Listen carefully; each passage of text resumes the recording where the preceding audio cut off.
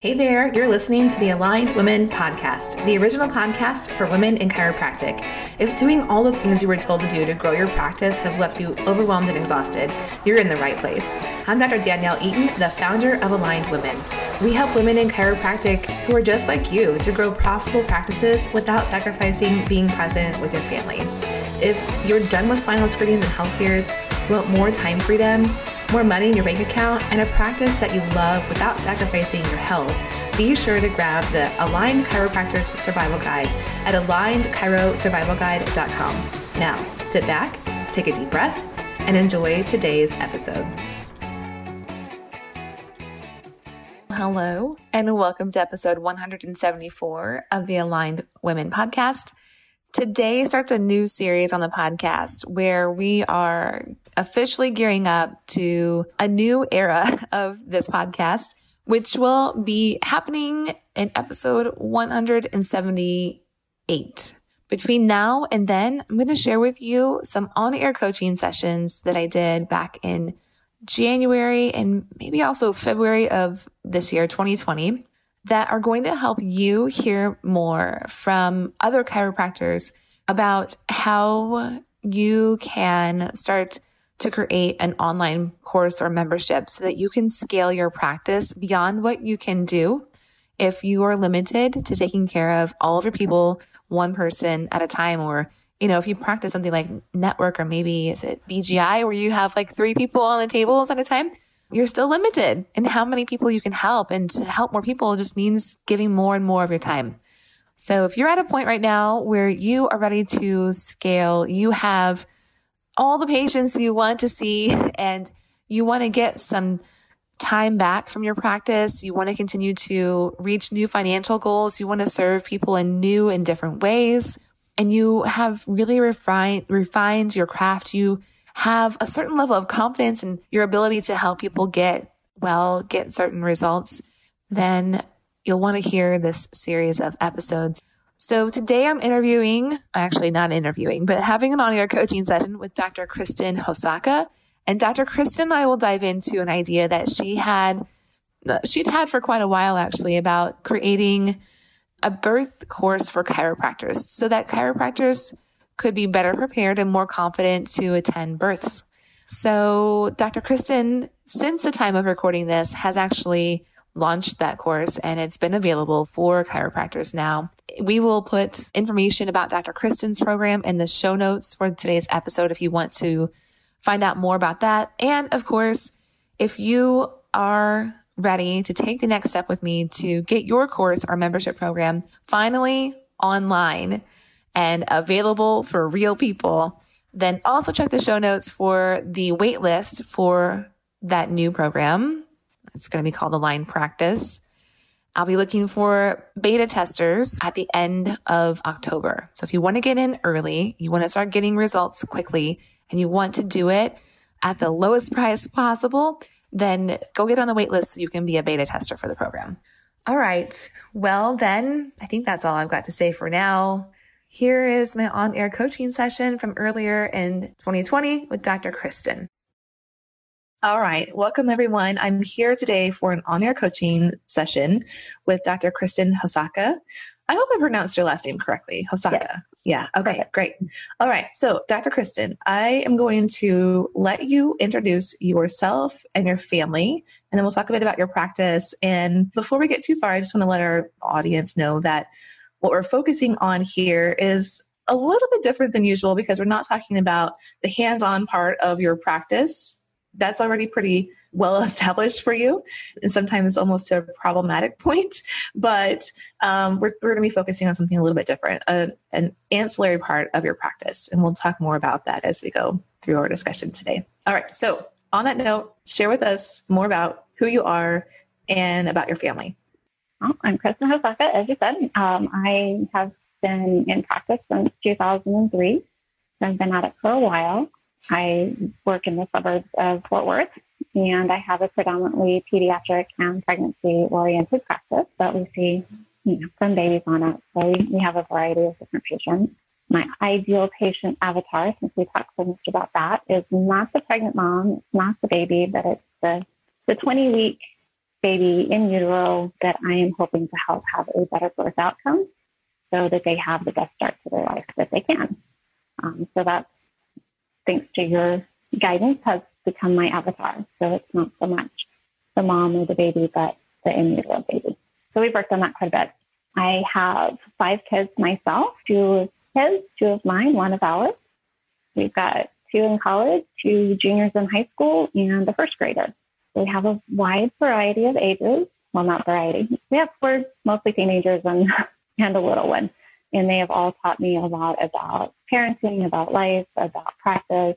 My kids, unfortunately, tend to be more jacked up than a lot of my patients because of things that have happened to them in the past and traumas and things like that. But I've learned not just the parenting stuff, but the practice stuff as well with them, including with their birth process. So, yeah. You know, I just took one of my kiddos to another chiropractor this morning to have her evaluated because she's got some issues going on with her back. And when I adjust her, doesn't seem to really do anything to help her. And she doesn't really even like for me to adjust her. And then today she had an acute earache. And so we go to this other chiropractor who I know and trust, and I know his whole family. And he's assessing her and he's asking me questions about her health and does she have any digestive issues? And I'm like, yes. And what is her diet like? I'm like, well, we limit dairy and gluten, but we're not dairy and gluten free. And he was like, I'm not judging you. I'm just asking. And I'm like, oh, and it was just kind of this moment of realizing that we put ourselves into this place where as the parents of chiropractic kids, that we feel like if they have symptoms, we're doing something wrong. And I also had to remember in that moment, she's a human. She's had traumas. She's been exposed to toxins. She doesn't always have only positive thoughts, right? Like she's going to have stuff just as all the rest of us do.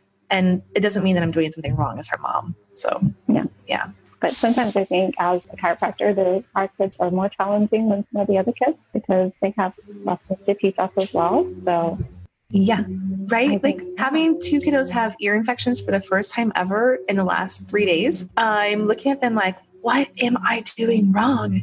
Why doesn't it work when I use the same things that I do with all the patients who have ear infections and they're like miraculously better in a day? Exactly. What am I missing? The mom guilt and the chiropractic guilt on top of it. So, Yep. And it's also a unique experience, I think, raising a younger child and teenagers at the same time. Yeah, just a little crazy. Just a side note. All right. So let's talk a little bit more about your practice. You described your ideal patient avatar as the baby in utero, essentially. And from what I know about your practice, you've got lots of those babies in utero in your practice. And you've been practicing for quite a long time. Do you still attend births regularly? Can we talk a little bit more about that? Yeah, absolutely. I used to attend a lot of births. Like I would be going sometimes weekly to births. I think I've attended over 200 births. I've been to countless labors. I have moms coming into my practice all the time in early labor to get adjusted on their way to the birth center or back home or even to the hospital. So we do see a lot of moms that are laboring or in the process, but I don't attend a great deal of births anymore because most of the time I get my patients in a position where they don't need me at the birth. And so I've learned a lot about, I don't want to step on any toes, but there's more to chiropractic and pregnancy than just Webster. And if you don't have a lot of those tools in your toolbox, I don't really feel like we can adequately serve the population with the more difficult cases. For what most women, most patients that's enough. And like we said, our kids can sometimes be the hardest ones. The more skills you have, I think the more complicated patients that you get. And then you have to open up your toolbox and have a lot more resources. Yeah. So attending over 200 births, blows my mind because obviously you didn't just do that, within the last couple of years, but you've been attending births for a long time. And I've not actually attended a single birth myself. So besides my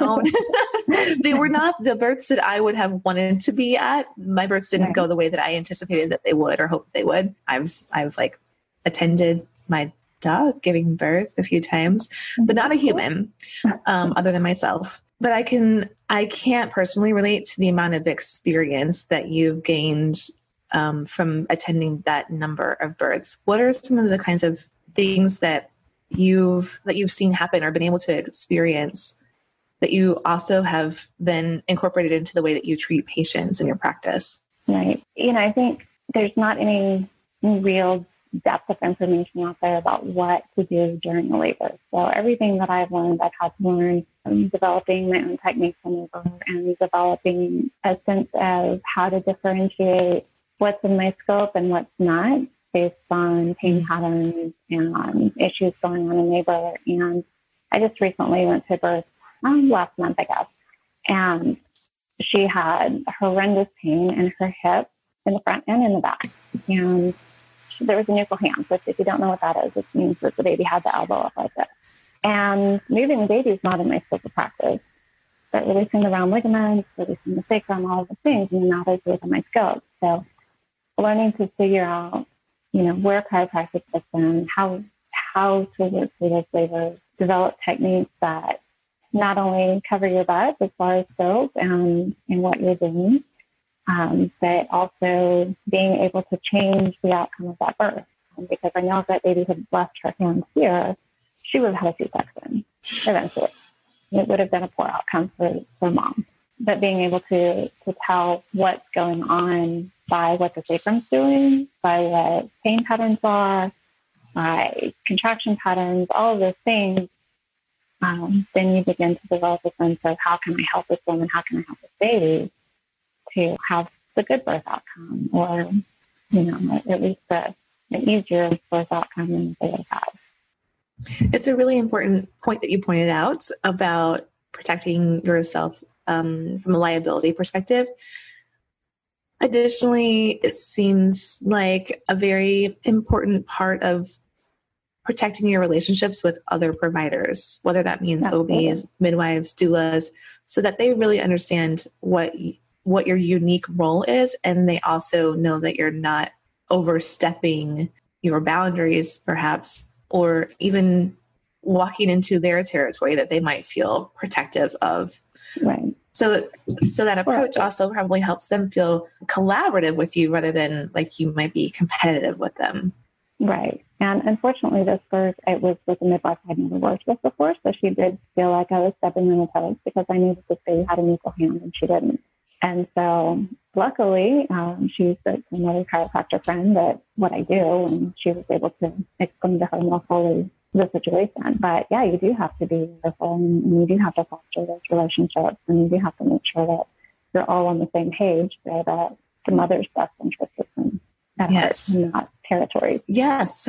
Okay. So on that note, you have taken this unique experience and knowledge that you have and have created a course that you're offering for other chiropractors to learn how to support women who are in labor. So do you want to share a little bit more first about the course itself and what you've been working on? And then we can dive into talking a bit more specifically about a challenge or a place that you might be stuck with moving forward with that now. Okay. Well, the course really is designed to take you through birth, the anatomy of birth, the process of birth, what a normal physiological birth looks like, what patterns to look for, when chiropractic is appropriate, and things that you can do at different stages of labor to help mom and baby work through that stage easier and faster if they're having a problem there. It talks about really analyzing the sacrum and the pelvis during labor, to know where you're at, where the baby's at, and what changes you can safely make to help labor progress. So that's kind of the gist of the course. We also go in depth with different ways to adjust the pubic bone, because that's always kind of a iffy place for a lot of people are scared to adjust the pubic bone and how to do it without actually touching the pubic bone. Why you have sensitive pubic dysfunction, things like that. It gets more in depth in some of those areas that I've seen online that people are having challenges with, just in pregnancy in general.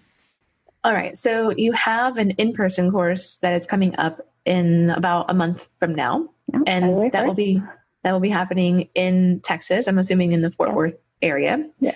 And you also have hopes for offering at least a component of what you're teaching through the hands-on course in a digital kind of way as well, so that more people can access this information. So let's talk more specifically about where you are at with getting this course started, which has been a long time coming. And it sounds like you're getting really close. So where do you feel like you are unclear or not certain on how to move forward with this course that a lot of women, or well, I would say a lot of chiropractors in general, will want to have access to when it's available? Yeah, I think right now one of my big issues is balancing family time and work time and having this extra on top to find the time to actually do it, concentrate on it. And like you, we've had sickness over the holidays. We have teenagers that are going every which direction and maybe not like making good life choices but many times. So, there's a lot of pulls being a mom, because in many ways that's, my main function is to get these little people to turn into productive adults. That's a hard job. That's a 24/7 job in itself. It is. And then having full-time practice, a very busy practice, and then taking time for me. And so then adding one more thing on top of it, which I feel very, very driven to do. But at the end of the day, it's like, I'm tired. I don't have the energy to work on this. So, where does it fit? Where does it fit in that lifestyle? Do you have the content for the hands-on course written out in some way? Do you have it ready to present? Mostly. I need to go back and do some fine tuning, but I've got my PowerPoint. I've got it all laid out. Okay, awesome. So if you've got the content for the course already mapped out, then what do you think is the next step? What do you need to work on next? I need to get an online course put out. So that intro course where people can be like, okay, yeah, she's got useful information, and they can get a taste of that online. I think that's the teaser online, as well as the module online. You need to film that. Yeah, getting in front of the camera terrifies me. So that's a hard one for me. I'm much better speaking in person because the camera is very intimidating. What do you think would make it feel less intimidating for you to be in front of the camera? I'm not sure if it would be better to have an in-person class with a few people where I'm just teaching and then take it and edit it, or if I should just spend the weekend and just get over myself and do it. In fact, this is kind of funny. My daughter has a puppy, and we were playing with her puppy last night, and the puppy is terrified of oranges. Oranges? We had an orange. Oranges, yeah. Okay. We had an orange. And every time you get the orange close to her, she would back up and she would growl. And it was a really good analogy for me last night about fear. There is nothing scary about the orange, but we have this perceived fear of the orange. So right now the orange is in my thoughts, and I'm probably going to be seeing oranges everywhere because that is just, it's such a great analogy. We see it, we come, we sniff it, we smell it, and then as soon as it moves or changes, we back up. And we snarl, and our fear comes up. We got to get over that fear. Well, one of the ways that some people might suggest getting over that fear is by repeated exposure to the thing that you're afraid of. So we don't know if this will be effective with your puppy, for example, but if the puppy has repeated exposure to the orange or to any orange, then maybe eventually the puppy learns there's actually nothing to be afraid of in regard to the orange. Right.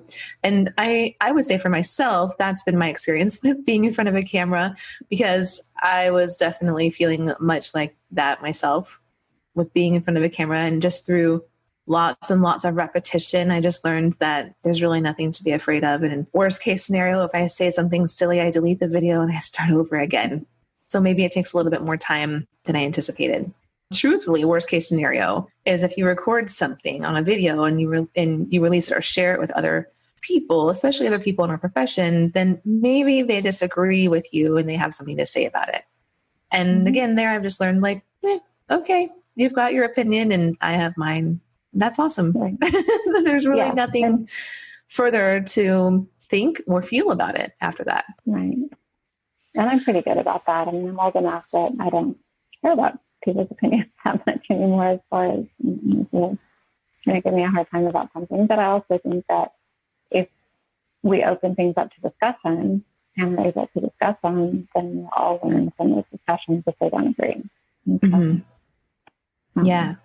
It's an opportunity to learn if they disagree. What is your big vision for your courses? How many people do you want these courses to be able to reach and impact?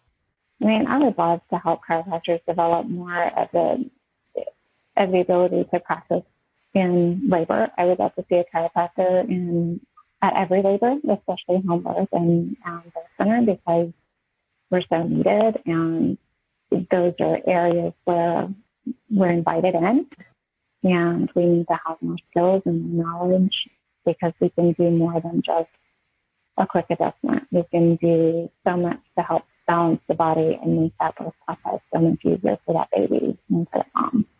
I think eventually, it would be great if we could have chiropractors at every hospital birth too, but I think that's a greater challenge that I'm willing to take on at this point. So I would just really like to see more birth information out there in the chiropractic world, so that people don't have to start over from square one and learn in the trenches like I did. Okay. So really, that's a pretty big vision that you have for the courses.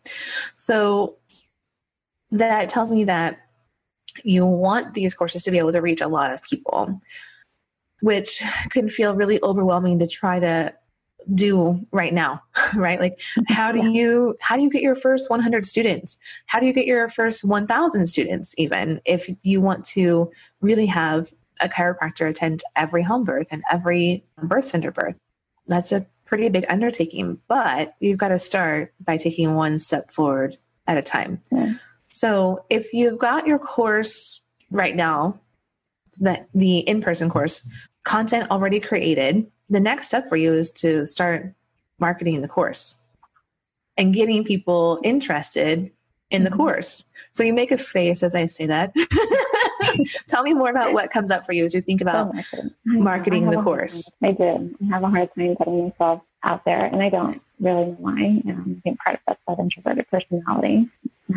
And marketing is always felt burdensome. I've done very little marketing in my practice over the years. It's all been word of mouth. So it's foreign territory to me. And I think at some point I'm just going to have to hire a virtual assistant to do that portion of it for me. Okay. So that's certainly an option that you could delegate the marketing, maybe like the online marketing components of your marketing for your course to someone who is going to do it for you. And that brings down the barrier essentially of, I don't want to do the marketing, but yet it's still getting done because somebody else is doing it. In addition to that, what worked well for you to grow your practice was word of mouth. Yeah. Right. So how could you apply the same thinking, the same approach to a new offering that you have available? How could you apply word of mouth to your course? Hopefully I can find some chiropractors that are very interested in taking the course and that will help with that at some point. That'll talk about it after they've taken it. I'm not really sure. Marketing is not a strong point. All right. So here's my thoughts. Do you want to know my thoughts on this? Absolutely. You've got a really big vision for where your course can go. And I'm with you. I feel like it would be amazing, of course, to have a chiropractor attend every birth, period. End of story. Whether the birth was vaginal birth or a cesarean birth, like there's still validity to having a chiropractor there to support every woman who's laboring, regardless of the outcome of the birth. So that, again, like you might feel like you've got to run a sprint marathon in a sense, like you're going to be really going a long distance and you're going to do it as quickly as possible. But if you slow down a bit and really think about what allows you to honor having time for yourself, having time to be present with your family, still focusing on attending births as well as working in your practice, then word of mouth is a way that, yes, this course can grow organically. right? Mm-hmm. The thing that you're going to have to be okay with is that the growth might be slower that way, and letting that be okay. If you were super gung ho about marketing the course, and wanted to or could put a lot of focus on that, then maybe the enrollment for the course would grow more quickly. That doesn't necessarily mean, though, that the long-term outcome would be better. Now, here's why I say that, because when you teach the course the first time, you will teach the course to people who already know, like, and trust you, and who are excited to take this course with you. They're going to have a great experience. And when you teach the course the next time, you're going to take their feedback and you're going to make the course even better. And the next time you teach it, you're going to be teaching it to people that may not have known you for as long, or that might feel newer to you. And they're going to be perhaps a little more skeptical, if you will. Right. That's the good thing about having a slower growth, is that you're able to refine the course as you grow the enrollment or the number of students that take the course. Instead of, I'm going to launch this course and I'm going to offer it to 1,000 people or even 100 people the first enrollment, and then have people that take it and they're like, eh. And by the way, they may not be lackadaisical because the content wasn't good, but because they were not fully bought in to the experience with you. I know that sounds crazy, perhaps, but people that are not, what's the word I'm looking for? They're not fully invested in learning with you specifically, are going to just be more difficult to please. And that happens in every business, especially in like an education type of setting. Sure. Because it's largely about how they feel about the experience with you, what they think leaving the course. All right. So then there's this other component of what you're working on, which is creating an online option for learning this information from you. And as we were talking about this, my thought process was, okay, so you've got content ready to teach this year for the first time. All right, so slow it down. And maybe 2021 is the time that you launch the online offering for this material. Maybe. Because what you're going to do is you're going to learn from teaching it hands-on in person and figure out as you go what makes sense to teach in an online format as well. Plus, the people that are taking it in person will help essentially create testimonials, reviews of what they've learned with you, and then why other people would want to learn with you, but may not be able to travel to Fort Worth to be there in person. What are your thoughts about that? I mean, that makes sense. You know, I don't really know enough about marketing to know like the best route. So if you say that's a good way to go, I will trust you on that. Just because, you know, I really just, I don't know. I do feel like I need something online, some sort of resources, some sort of education to help people know that, you know, if they click on the adjusted birth, that they can find some information and find, oh yeah, that really resonates with me, and that's something that I would like to explore more. So coming up with what that looks like is probably the next step. Yeah. Okay. How long have you had the idea to teach this course or this information in general? Very specifically, I've been working on it for a couple of years. It's always been in the back of my mind since I started working heavily in birth, because it's just not out there. So it's been about 2 years since you really got clear on the possibility that you could teach this information to other chiropractors and the impact that could have on birth, the culture of birth in general. What do you think is the worst case scenario if you don't have an online course available until a year from now? I mean, you know, the chiropractors that are looking for more, that are working in birth, you know, there may be some poor birth outcomes if they don't have more information, but it's not going to be any different than it was without that information from the standpoint. Just time. I want to save all the babies, so I want to get it out there. Yes. Okay. So what's the best case scenario if you have a course online available in a year from now? And that, there's more skills that, our profession can help people at a different level and from a different perspective. And if you were able to take like a strong but steady approach to creating course content over the next 12 months to have an online option available, what else would be the best case scenario? You might feel sane through the process of creating the course instead of feeling immensely overwhelmed with trying to hurry and get it all created. And then maybe even feel like you rush through creating the content just to get it done quicker.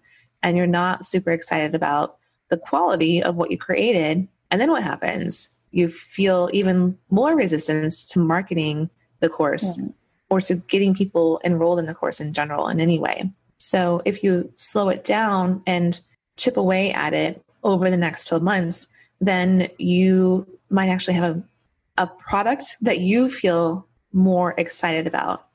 And you've preserved your health and your sanity and your time with your family in the process.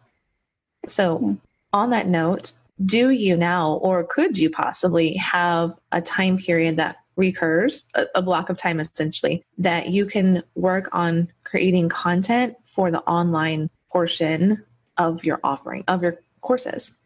Yeah, I'm going to have to give it out of my schedule a little bit. Yeah. What would you have to say no to in order to be able to do that? I don't think it's so much saying no to. I mean, I have time blocks, but they're in my downtime. So, it's non-productive time, but I need that in many ways. And sometimes my non-productive time is my most productive time because that's when I actually chill and can think things through and ideas come into my head and things like that. So, yeah, it's balanced. And I tend to do things in like bursts. Like I might not work on anything for a month, and then I might have a day where I have to get everything done, and I've got all these ideas. And does that approach feel good for you? Do you feel healthy at the end of a burst of work? I feel good about getting it done, but I'm not willing to push too hard and make myself too tired, or those kinds of things. I try to balance that push with keeping me healthy and keeping me energized and that kind of thing. So what do you think about looking out into the future of your schedule? Maybe it's like toward the middle or end of springtime, for example, and blocking out 2-ish days that you don't put anything else on your schedule, but these 2 days are a time for you to get in front of the camera and start recording content for the online portion of the course. Yeah, you could probably do that. When I had the idea, probably like 2012/13-ish for the first time, to like record videos for my patients so that they could access all the exercises and stretches I was teaching them in my office and forgetting how to do when they went home. I was like, I could make videos and I could put this on YouTube, and then they wouldn't come back with the excuse that they forgot how to do this. They would have something they could refer back to at home that gave them the instructions that I had just given them 3 times over the last week. And yet I didn't do that because I felt like, well, I don't have time for that. I don't have time to create this content, right? And I would think about it all the time. And yet I never just proactively blocked out some time in my schedule and got it done. So it never happened. I mean, now it's 2020 and I never did that project. I just eventually wiped it off the project slate, essentially. It's no longer applicable. But looking back on it now, 6 or 7 years later, actually, I guess 7 or 8 years later, I'm like, oh, that's obvious. Why didn't I just forecast a couple of days out in the future, block them off, and use those days as time that I was going to work on that project and not do anything else? Yeah. Because no one pointed that out to me. I don't know.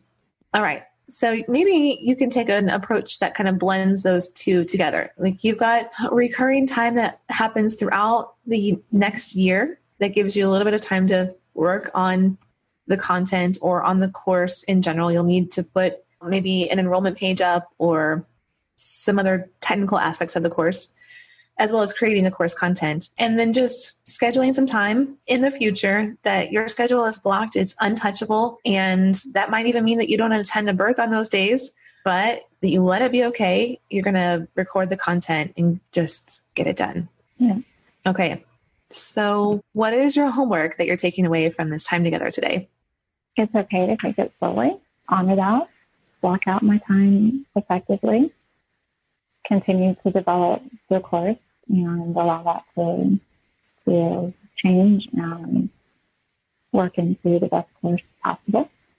Keep teaching, keep making sure that I'm in front of the camera to get myself more at ease with the video. Marketing has to be done, and so to do that in different forms, but organically. Yeah. I mean, so much I need to go back and watch this at some point and take notes. Yeah. I mean, if you wanted to get this course launched and you were like, I have to have this ready in the next month, I have to have an online option available. Well, then that might mean that you clear a whole week of your schedule. You don't take any births. You don't have any chiropractic appointments. You just get the coursework done. However, what's likely to happen during that time? As a mom, something will happen that's going to draw your attention away, even if you've cleared your schedule. And so that deadline might then still get pushed off a bit. But taking a longer view, essentially like forecasting this out longer, will help you be a bit more, I don't know if realistic is the right word, but like just kinder to yourself on your expectations. Yeah. Okay. All right, cool. So do you feel clear on your next steps? I think so. Yeah. Awesome. And do you feel like this time has been helpful for you? Absolutely. Good.